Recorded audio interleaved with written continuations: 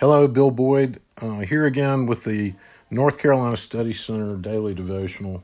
I want to read to you from Psalm 4 today, just verse 1, and this share something from a conversation I had earlier in the day. To the choir master with stringed instruments, a psalm of David. Answer me when I call, O God of my righteousness. You have given me relief when I was in distress. Be gracious to me and hear my prayer. One more time. Answer me when I call, O God of my righteousness. You have given me relief when I was in distress. Be gracious to me and hear my prayer. I had the privilege and joy of being on a phone call or a Zoom call today with a friend of mine, Sandra McCracken, who's a Christian musician, and with Ellen Davis, who's one of the former deans of Duke Divinity School and just a wonderful Old Testament scholar. And we were working on a project together. And because of what we were talking about, Ellen made the point that she had been, one of the people she tends to read is Rabbi Jonathan Sacks, who's a very well-known rabbi. He has on the internet, is known internationally, and because Ellen's an Old Testament scholar, she likes to read some Jewish scholars on the Old Testament to see what they're saying. And she said that he had translated the beginning of Psalm 4 here in a very particular way, and I want to share that with you because it's an interesting thing to note, and then I think it really speaks to us in the time we're living in.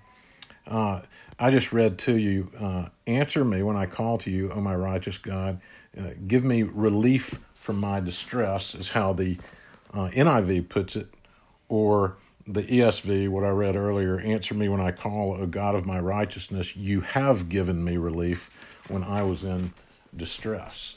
And what Ellen said, Rabbi Sacks did, was he actually translated this from the Hebrew more really specifically, exactly as it says, and he translated it this way: in narrow straits, you make room for me.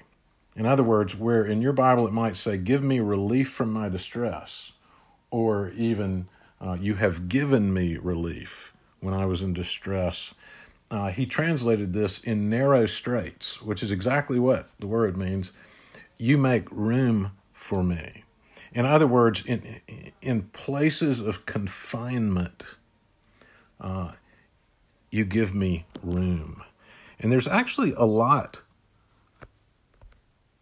of passages like this in the Scriptures, if you turn to them, in the Old Testament especially. If you go, for example, to Psalm 18, you gave me room for my steps under me, and my feet did not slip. Psalm 31, you have set my feet on a broad place. Psalm 118, once again, from narrow straits, I called to Yahweh, and Yahweh answered me with a broad place. And this idea that the Lord has the ability to make what is narrow and confining broad and comfortable, we might say, and good and fruitful. When I used to recruit camp counselors in the summers after college, the owner of the camp would often say to potential counselors, he would say, sometimes college students can find being a camp counselor for the whole summer a little bit confining, meaning that you don't get to choose what you do and where you go all the time like you do in college. Well, we're in a time right now where we don't get to choose where we go and what we do all the time, and it can feel kind of confining. And Ellen was saying, the way Rabbi Sacks translated this, she said it just hopped out at me once again that yes, the Lord is the Lord who he makes room, he makes space where there seemingly is none.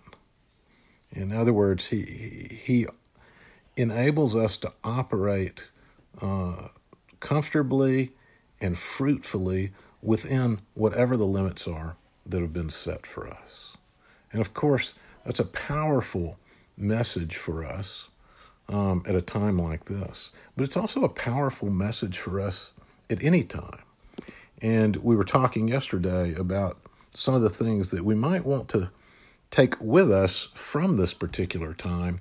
And we began talking today about how wonderful is it to have our lives kind of pared down simply and to be relearning how to live in that kind of simplicity. Now, don't get me wrong, there are plenty of things that are not wonderful about this time.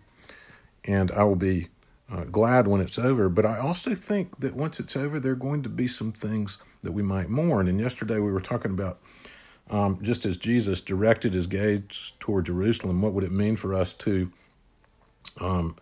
steadfastly, firmly determined to take some of the patterns and things we're learning during this time into the rest of our lives. And Ellen was saying, the Lord is very much at work making space for us, even now, and he's always doing that. And of course, the ultimate evidence of that is the cross of Christ. We just celebrated Easter, and we've entered into the Easter season, and for Jesus, the Lord made the grave itself a spacious place, so much so that he burst the grave. It couldn't hold Jesus. And so whatever kind of confinement we find ourselves in, it's an opportunity to trust the Lord anew and to say, Lord, show me how you are making this a spacious place. So many of the epistles in the Bible, including the book of Revelation, were written either from prison or from exile. And this has been the story of God's people over and over again. And a lot of the great writers in history have written books from prison because that confinement of prison actually also gave them this broad space of time with which to write. And so I wonder what the Lord is doing right now in each of our lives, how he's using this time to actually give us space in our confinement. It's a wonderful thing for us to ask him in prayer. It's a wonderful thing for us to contemplate. And of course, it's a wonderful thing for us to give thanks for, that this God of the crucifixion and resurrection is the God who is able to give us space, give us life, no matter our circumstances. The peace of Christ be with you. Bye-bye.